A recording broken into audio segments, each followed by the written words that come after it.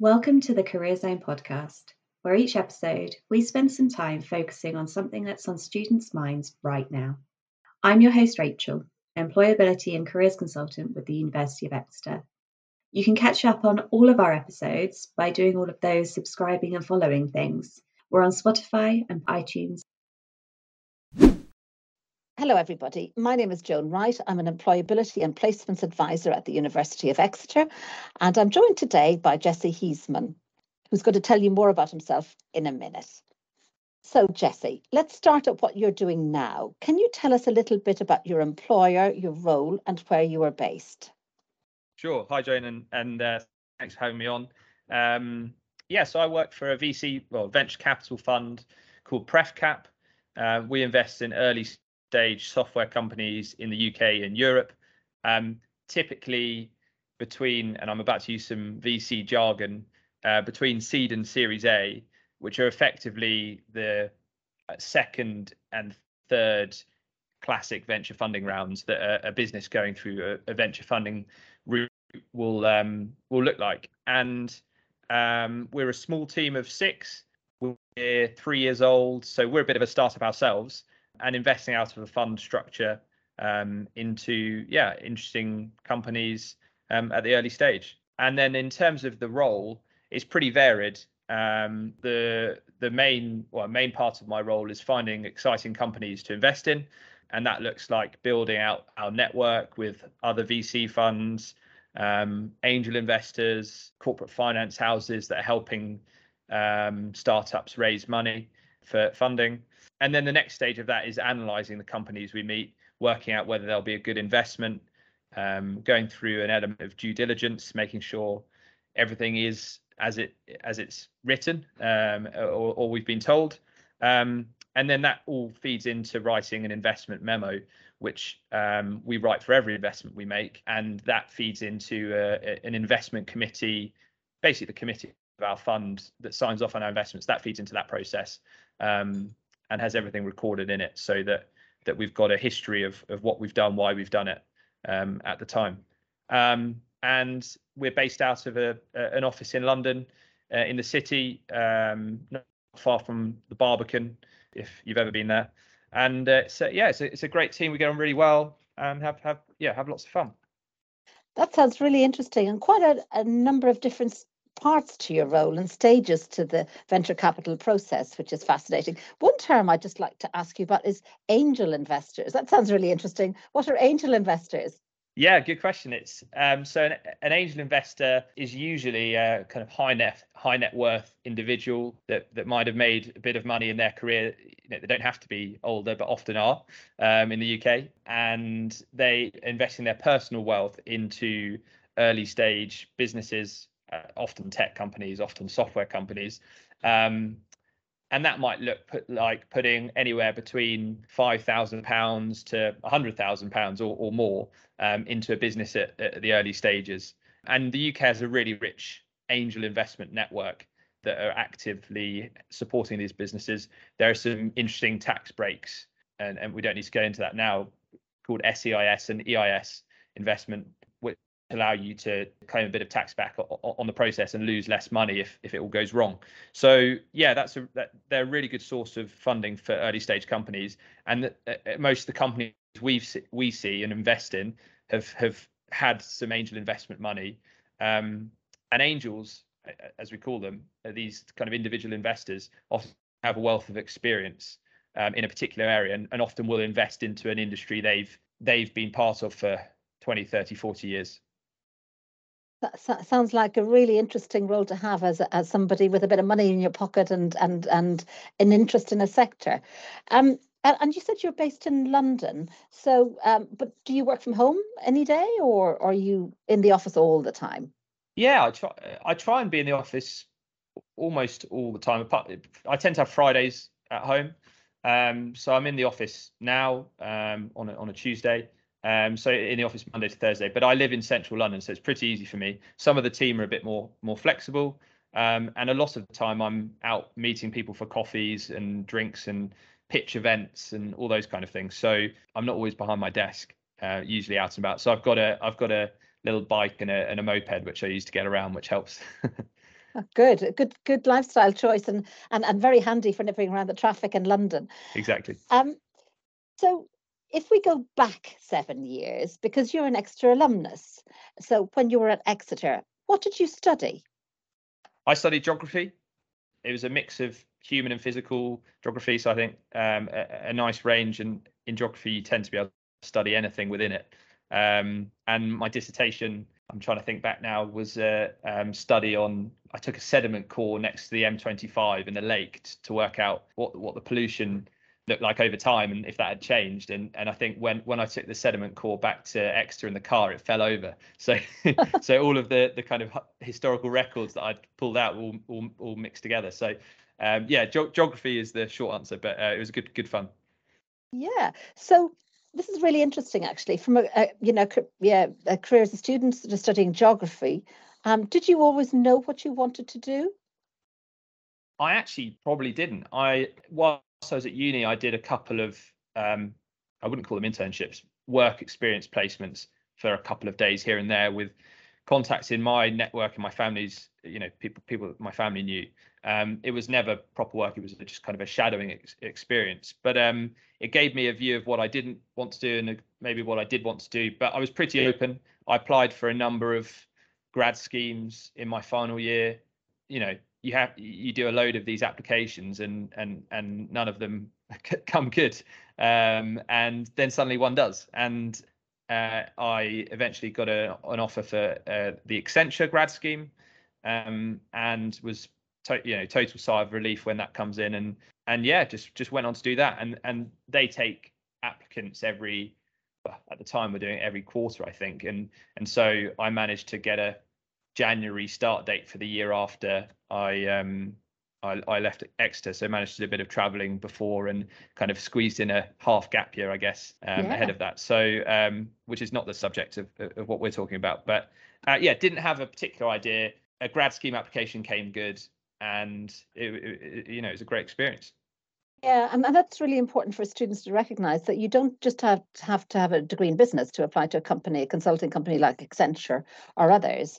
You can come from a range of degree disciplines, and that diversity of thought and ideas and of degrees is really what is attractive to them as a company as well.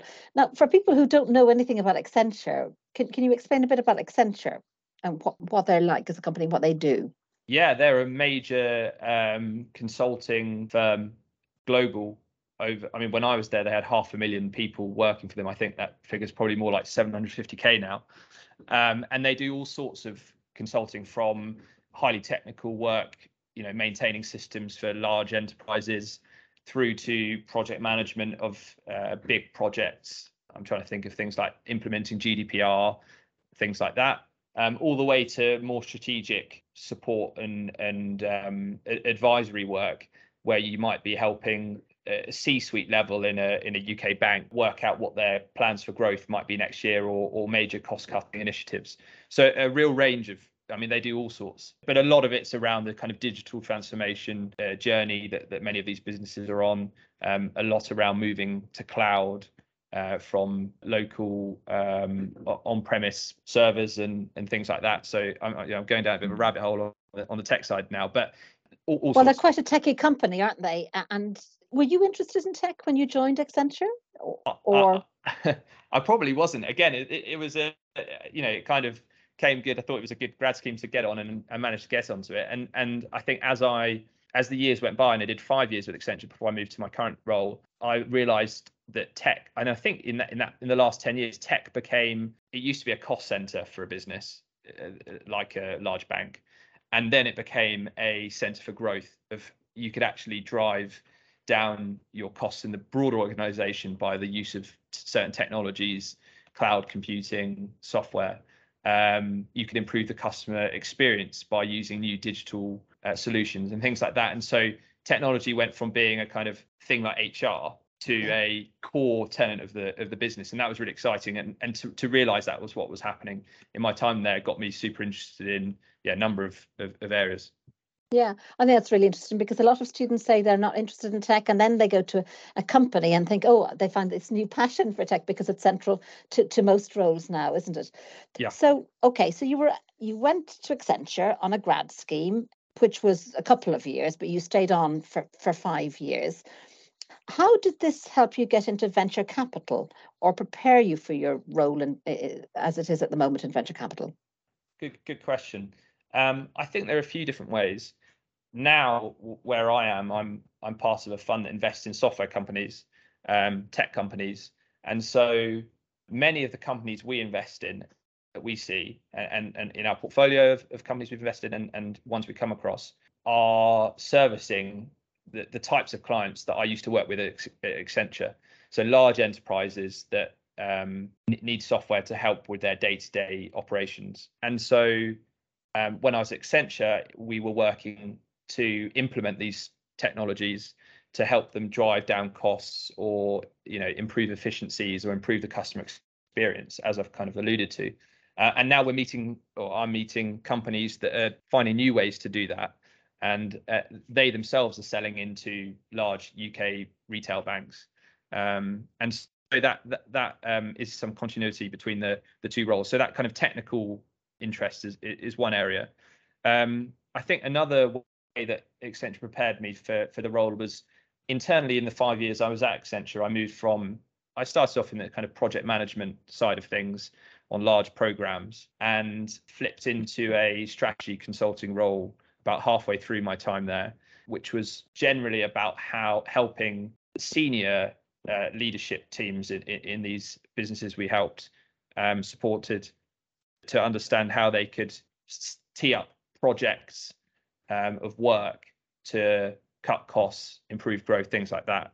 And so there was more of an analytical mindset needed. It wasn't just how organized can you be and how quickly can you do work. It was a reflective problem solving mentality, and also involved plotting out financial forecasts and looking at the various returns that on investment one of these, I was working with a retail bank, could make if they implemented different scenarios, different software packages, different cost reduction plans, whatever it looked like. So that definitely helped me with the mindset of how to assess the companies we see and what might be a good return on investment for us as a fund, I guess, as well.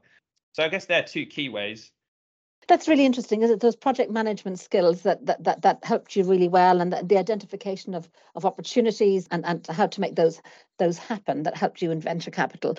But how did you actually move then from Accenture to PrefCap? How did that? Did you apply for a job? Did you see something advertised? How did that happen? It was quite a random one, actually. I help out in a local youth group in Wimbledon in London, and have been doing that for the last 5 or 6 years. And about maybe 3 or 4 years ago, one of the kids in the youth group, I met his dad, and when he was picking his son up, we got chatting, and it turned out his dad was involved in a couple of businesses. He was I think chairman of a tech company, but also sat as a partner in a venture fund called PrefCap, which is obviously where I am now. At the start, that was we built a bit of a relationship up in the sense of a kind of mentor style thing. We would go for coffees in the city and have a chat about work and life and moves and things like that. And there was no real agenda to it from either side, and I certainly wasn't angling for a job in the fund. But after a couple of years, he mentioned that there was a role going, an associate level role. He thought I'd be a good fit, and he said, why don't you throw your hat in the ring? There's a formal recruitment process. There's a recruiter dealing with this, and so you have to go through him, but go for it. And so I did, and went through the process, and felt like it was a good fit for me, and I got really excited by it. And I'd had a bit of experience at the early stage software company level at Accenture. I was involved in the FinTech Innovation Lab, which is a kind of accelerator for early stage software companies in the finance space. And I got a bit of taste for that, and I thought, I could see myself focusing in on this area. And so, as I said, went for it. So what you're really talking about then, Jesse, is sort of making your own luck? Is it networking? Is it making your own luck? What is it? What do you think? Yeah, it definitely is an element of making your own luck. And I think you've got to put yourself in a scenario where you might have those conversations, and that's maybe being brave to speak to people you don't know really well, asking questions, being open-minded. And I think through doing that, you'll find that opportunities arise that you had never thought of. And it might be from someone you'd never imagined. Might have a friend that's looking for a certain role, a certain candidate for a certain role, and right time, right place, and you might be that person. So you never know how these things might go. And I think just taking an open mind and to getting to know people, and with no real agenda, I'd stress not having an agenda is quite important, because it might not be so natural or organic if you're in it for a particular cause. But yeah, just keeping an open mind. Or in a particular time frame, because often these people that we meet through life, we meet them at a later stage, and then the connection, something happens a couple of years later, like it happened for you, with PrefCap, or months later. I'm also interested sort of in the happenstance careers theory, that it's all about being opportunity ready. So if you're identifying your next move into venture capital or into another area, then are your skills up to date? Is there something you can do in the meantime in your current job to evidence skills in that area, or to gain experience, like you did in a way in the lab? And it was did you say innovation lab, or exactly, that you work? Yeah. So I think that's really interesting for students to think about. How can I upskill so I'm ready for my next opportunity, if you know where that you would like that to be. So we talk a lot now to students about the importance of resilience, of taking on board feedback and bouncing back from any setbacks. Was the interview or application process at any stage for you in all of those sort of 7 years or so? Was it always straightforward, or were there setbacks? Yeah, I mean, there was definitely setbacks. When I was applying for Accenture, I think the first time round I got rejected, and they said, sorry, we're full of the applicants were full, we're not taking anyone else. And then a month later, they replied saying, we've opened up again, we'd like you to come to an assessment centre. So, I mean, that was a month of back to the drawing board. Yeah. What do I do next? And suddenly it was back on, and, they clearly got a certain way down the alphabet list of names and had filled it up, and then they opened up the next batch or whatever it was. So that was a bit of a short-term setback, and that came good.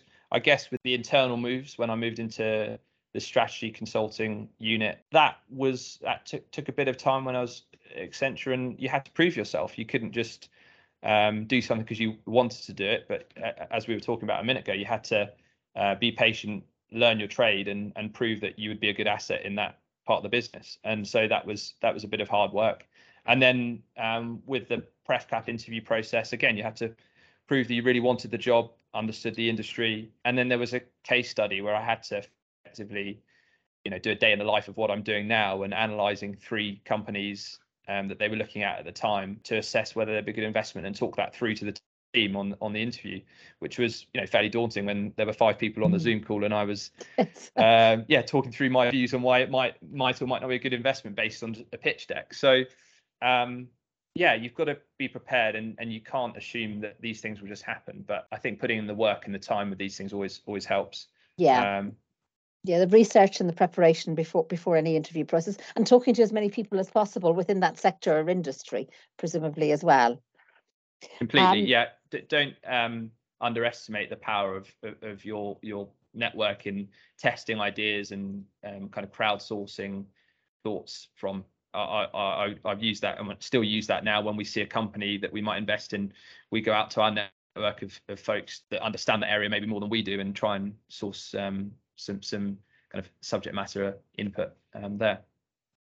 For those who don't really understand it, what does a venture capitalist do? And I know we've mentioned seed venture capital, but maybe that's bringing us down another alleyway. I don't know. Can you explain to us a bit more about the different types of venture capital?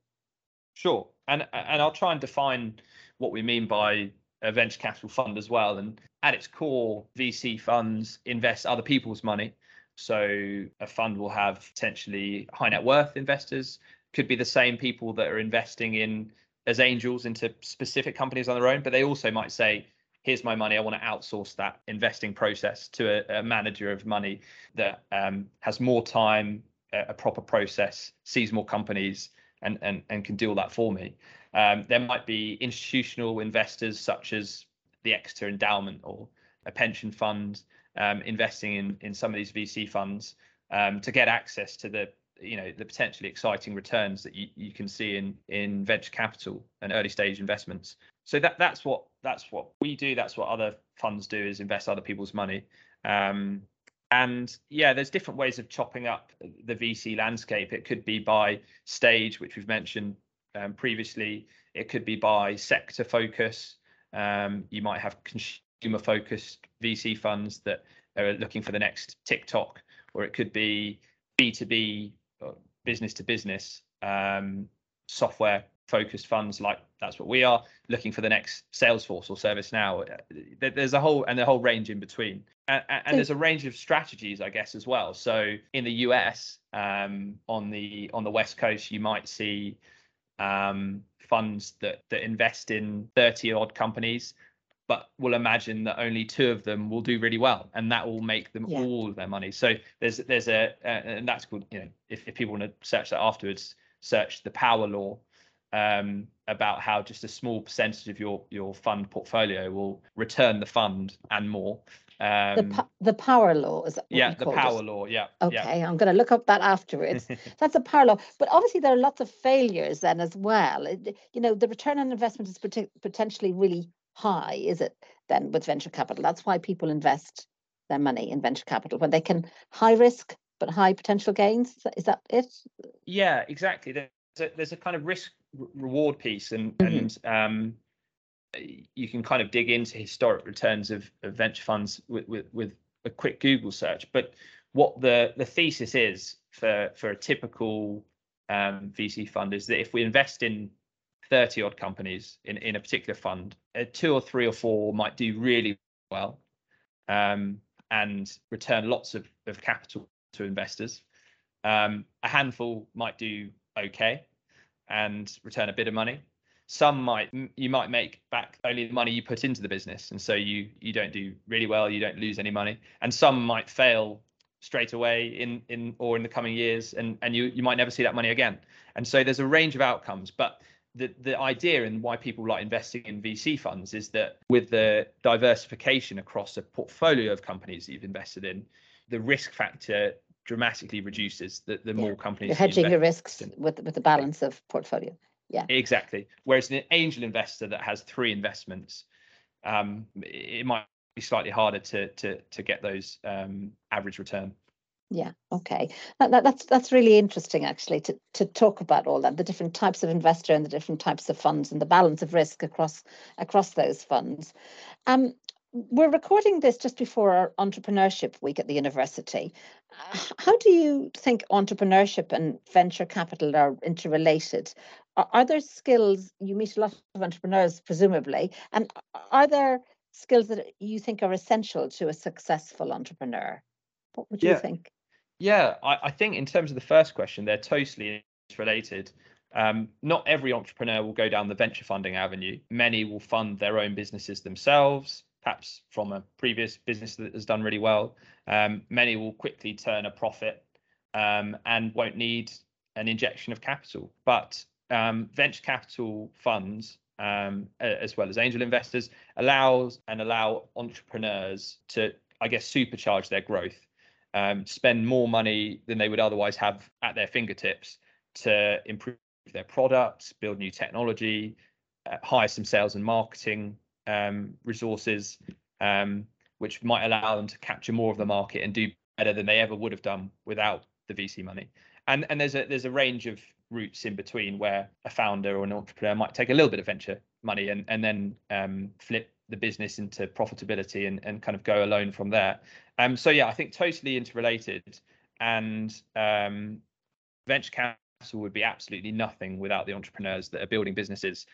We're just guys and girls allocating capital from our investors into exciting companies, and so without those exciting companies, there is nothing there.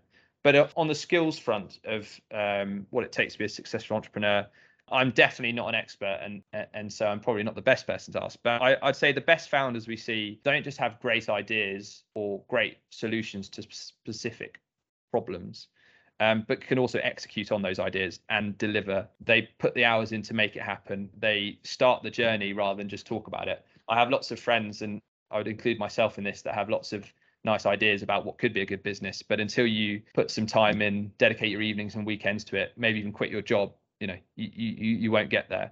And so the attributes that I see and that I guess pop out to me are that sticking power to keep going, seeing through the noise, seeing opportunity that other people aren't seeing, a creativity to build something from nothing, and I guess a final one would be an optimism about the future and about what they can build and the journey they're on. Because I think if you didn't have that, you would probably give up based on the hours and effort and time you spend on those things. So is that real resilience, like you spoke about, this the stickability at a task or an idea until you get success? And I suppose they must be able to persuade people. They must be able to persuade a venture capitalist like you, of the worth in their idea and the value in their idea and how it can be implemented. Yeah, I mean, I think that persuasion element is huge. You've got to persuade, as you say, investors to invest in you. You've got to persuade potential clients to use your software over and above the incumbent software provider they're already using, and you've got to convince people to come and work for you, and it's in a potentially risky business. So I think that's a huge part of it, of being a founder, an entrepreneur, a leader in an early stage business. So Jesse, what type of person would a role in venture capital suit? I think you have to be, and it depends on the stage that you're investing at, and at the later stages with more mature companies where there's more information, there's a distinct universe of companies you could invest in. It's a bit more desk-based. There's a bit more analytical work, maybe more financially driven than at the very early stage. And then at the early stage, you're more operating on kind of look and feel, at touch and feel. Do you like the founding team? Do you like the idea? And you're just backing ideas at the really early stage. And so there's a whole breadth in between there. For us, we invest between seed and Series A. And at this stage, I think there's a nice blend of both the desktop analytical piece and writing up of the investment memo, but also getting out there, building the network and those kind of things. And so on that getting out there side of things, it's going to events, to pitch days where founders are pitching investment for their startup, a bit like you might see on Dragon's Den, I guess it is the cliche. Going for coffees with investors in your network, for drinks. Today I had lunch with a VC investor who I met recently, and we just grabbed a bite, and it's good to stay in touch. He gave me some ideas about how I would find new companies. So all of that stuff's really good, and I enjoy getting out there. But then you have to also be good at coming back to your desk, getting your head back into some financial projections of a business you're about to invest in, digging into that side of things, and a lot of that can be learnt. Some of the team here were accountants before, and they're brilliant at upskilling me in that area. And so I guess you have to be able to do both the outward stuff, but also the analytical, desktop-based writing, analysing, summarising, doing due diligence, those kind of things on your own and as a team. So I think it would suit a generalist in that sense, someone that can do both sides of those things. And I think the best part of the job and the most interesting part for me is meeting founders, and that could be over coffee, that could be on a Zoom, and learning about new industries, new solutions to old problems, new types of software, and how they're applying that to a certain industry. That stuff is the stuff. If you like that, the rest of it will hopefully follow, because I think that's the bread and butter of the role, is investing into companies. So you've got to be inspired and interested in that side. That's really interesting, because the word that comes to mind to me is you have to have a curious mindset. So you have to be interested in people, strong interpersonal skills, curious mindset. And then, like you say, the whole suite of other skills that you need. You need the strong analytical skills, don't you? The attention to detail, because detail really matters when you're investing lots of money and other people's money in particular. And, report writing, like you say, even Excel, Power BI, Tableau, that sort of thing as well. So it's a huge range of skills, isn't it, in that role, but very, very interesting. So does PrefCap have opportunities for internships or placements? Do you hire either students or graduates? Yes, we actually took on an intern over the summer, a couple of interns actually.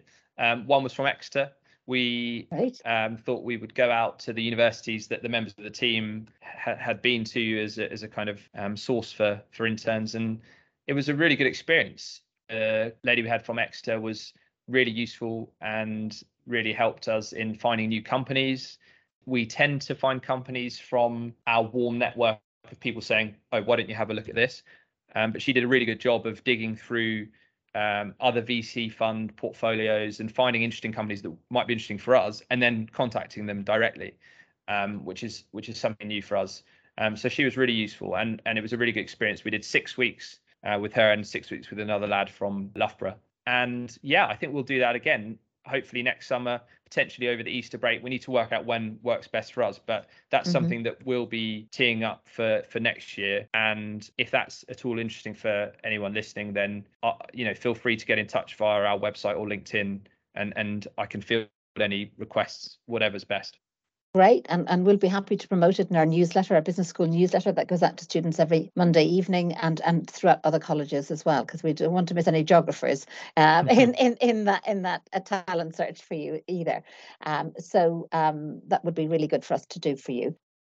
And just back on those students that you've had, I mean, research skills are key, aren't they? Actually, we haven't touched upon those at all, and that will, research for geography degree, presumably research in most degrees that we do at university. So those research skills are key to finding opportunities for you in venture capital.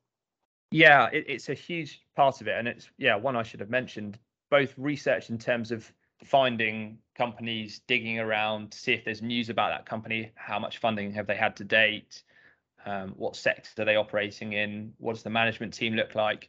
Loads of that stuff builds up into our investment memos, which we then write for a kind of investment that's down in the process and we're about to do. But also research around particular topics and themes. So it might be that we need to look at, we've seen loads of businesses in the payment space. Could the intern build a kind of map of how we should categorize those payments businesses we've seen? And that's what the intern from Exeter did a few weeks ago. And so it's those kind of pieces of research which are really useful in guiding how we operate, where we look for businesses, and our kind of current thesis, I guess. Right, that's very interesting to think of all the skills that you've mentioned now, and all of the opportunities that are there for students who are interested in this area.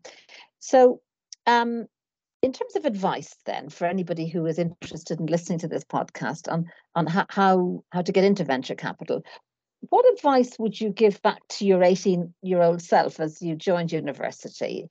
And I'm really thinking of things other than their degree that matter in terms of when you're applying for jobs. It's a good question, and it's definitely not something I was thinking about when I was 18. So yeah, there's always hope if you're not thinking about it. But I'd say a few things. I think it might not be the right answer if you want to move into venture capital on day one after graduating, but I would highly recommend, and the rest of the team would as well, seeking out some graduate experience you can. If in a larger organization, it could be consulting, investment banking, accounting, could be with a tech company, with a startup. I mean, there's so many different routes, and there's no right answer. But that would be a really good place to start. And I realize, as I said, that might not be the answer you were hoping for if you were looking to move into VC. But some VC funds do take people straight out of uni, and certainly do take people for internships. And I think on that note, I would just be patient. You can't rush where you want to be always. And so building up over time where you are, what you're doing, trying to gain more of an interest in the area, building the network, working hard to understand it more. And I guess a good place to start would be to map what you saw as the UK venture ecosystem, to understand the players, where you might apply in the future when you hit certain elements of your career. And so I think that's important. And I think in terms of outside interests, at university, being involved in societies and clubs and sports, I think it's hugely important. As we've talked about, being in a VC fund and working for a fund, there's such a variance in what you do that it's not just a single worldview, pure finance head that is going to be suited to. It's probably more suited to someone that has a broader interest in how life works, what makes people tick, behaviors, software trends, all these kind of things that you pick up as you get yourself involved in all sorts of other areas of life. And I think as well, from what I've heard you say today, you're also a team member, a team player. You meet with lots of people, so share common interests with lots of people. So if you've got lots of experience with either a sport or a society, or whether it's hill walking or football or netball or whatever it is, you will find people with similar interests or in your work life, and you connect with them better, would you say? Yeah, it's a venture capital, a really collaborative industry to be part of. Whilst there is some competition to get into certain deals or invest in certain companies, generally people are really happy to help each other. And if you're used to that kind of team player environment, I think it would bode well for a career in venture capital and in consulting as well, actually, I'd say. Accenture internally, it's a massive organization, but people were very happy to help and go out of their way to share information, share knowledge. And so being good at those things, I think, bodes well for both careers in consulting and venture capital. Well, that's a lovely note to end on, Jesse. Thank you so much for joining us today and sharing all of your experiences from graduation 7 years ago to now your role through Accenture to your role in venture capital. I'm sure that it'll be really of interest to University of Exeter students who will listen into this over the coming weeks. Thank you very much. Thanks for having me on the podcast. This was the Career Zone podcast, brought to you by the University of Exeter Career Zone. Check out iTunes and Spotify to keep up with all of our regular releases. And if you'd like us to cover something else in another episode, just send us a message, #CareerZonePodcast, @UOE Careers on Twitter, or @UOE Career Zone, or @UOE Cornwall Career Zone on Instagram, and we'll follow up in one of the next episodes.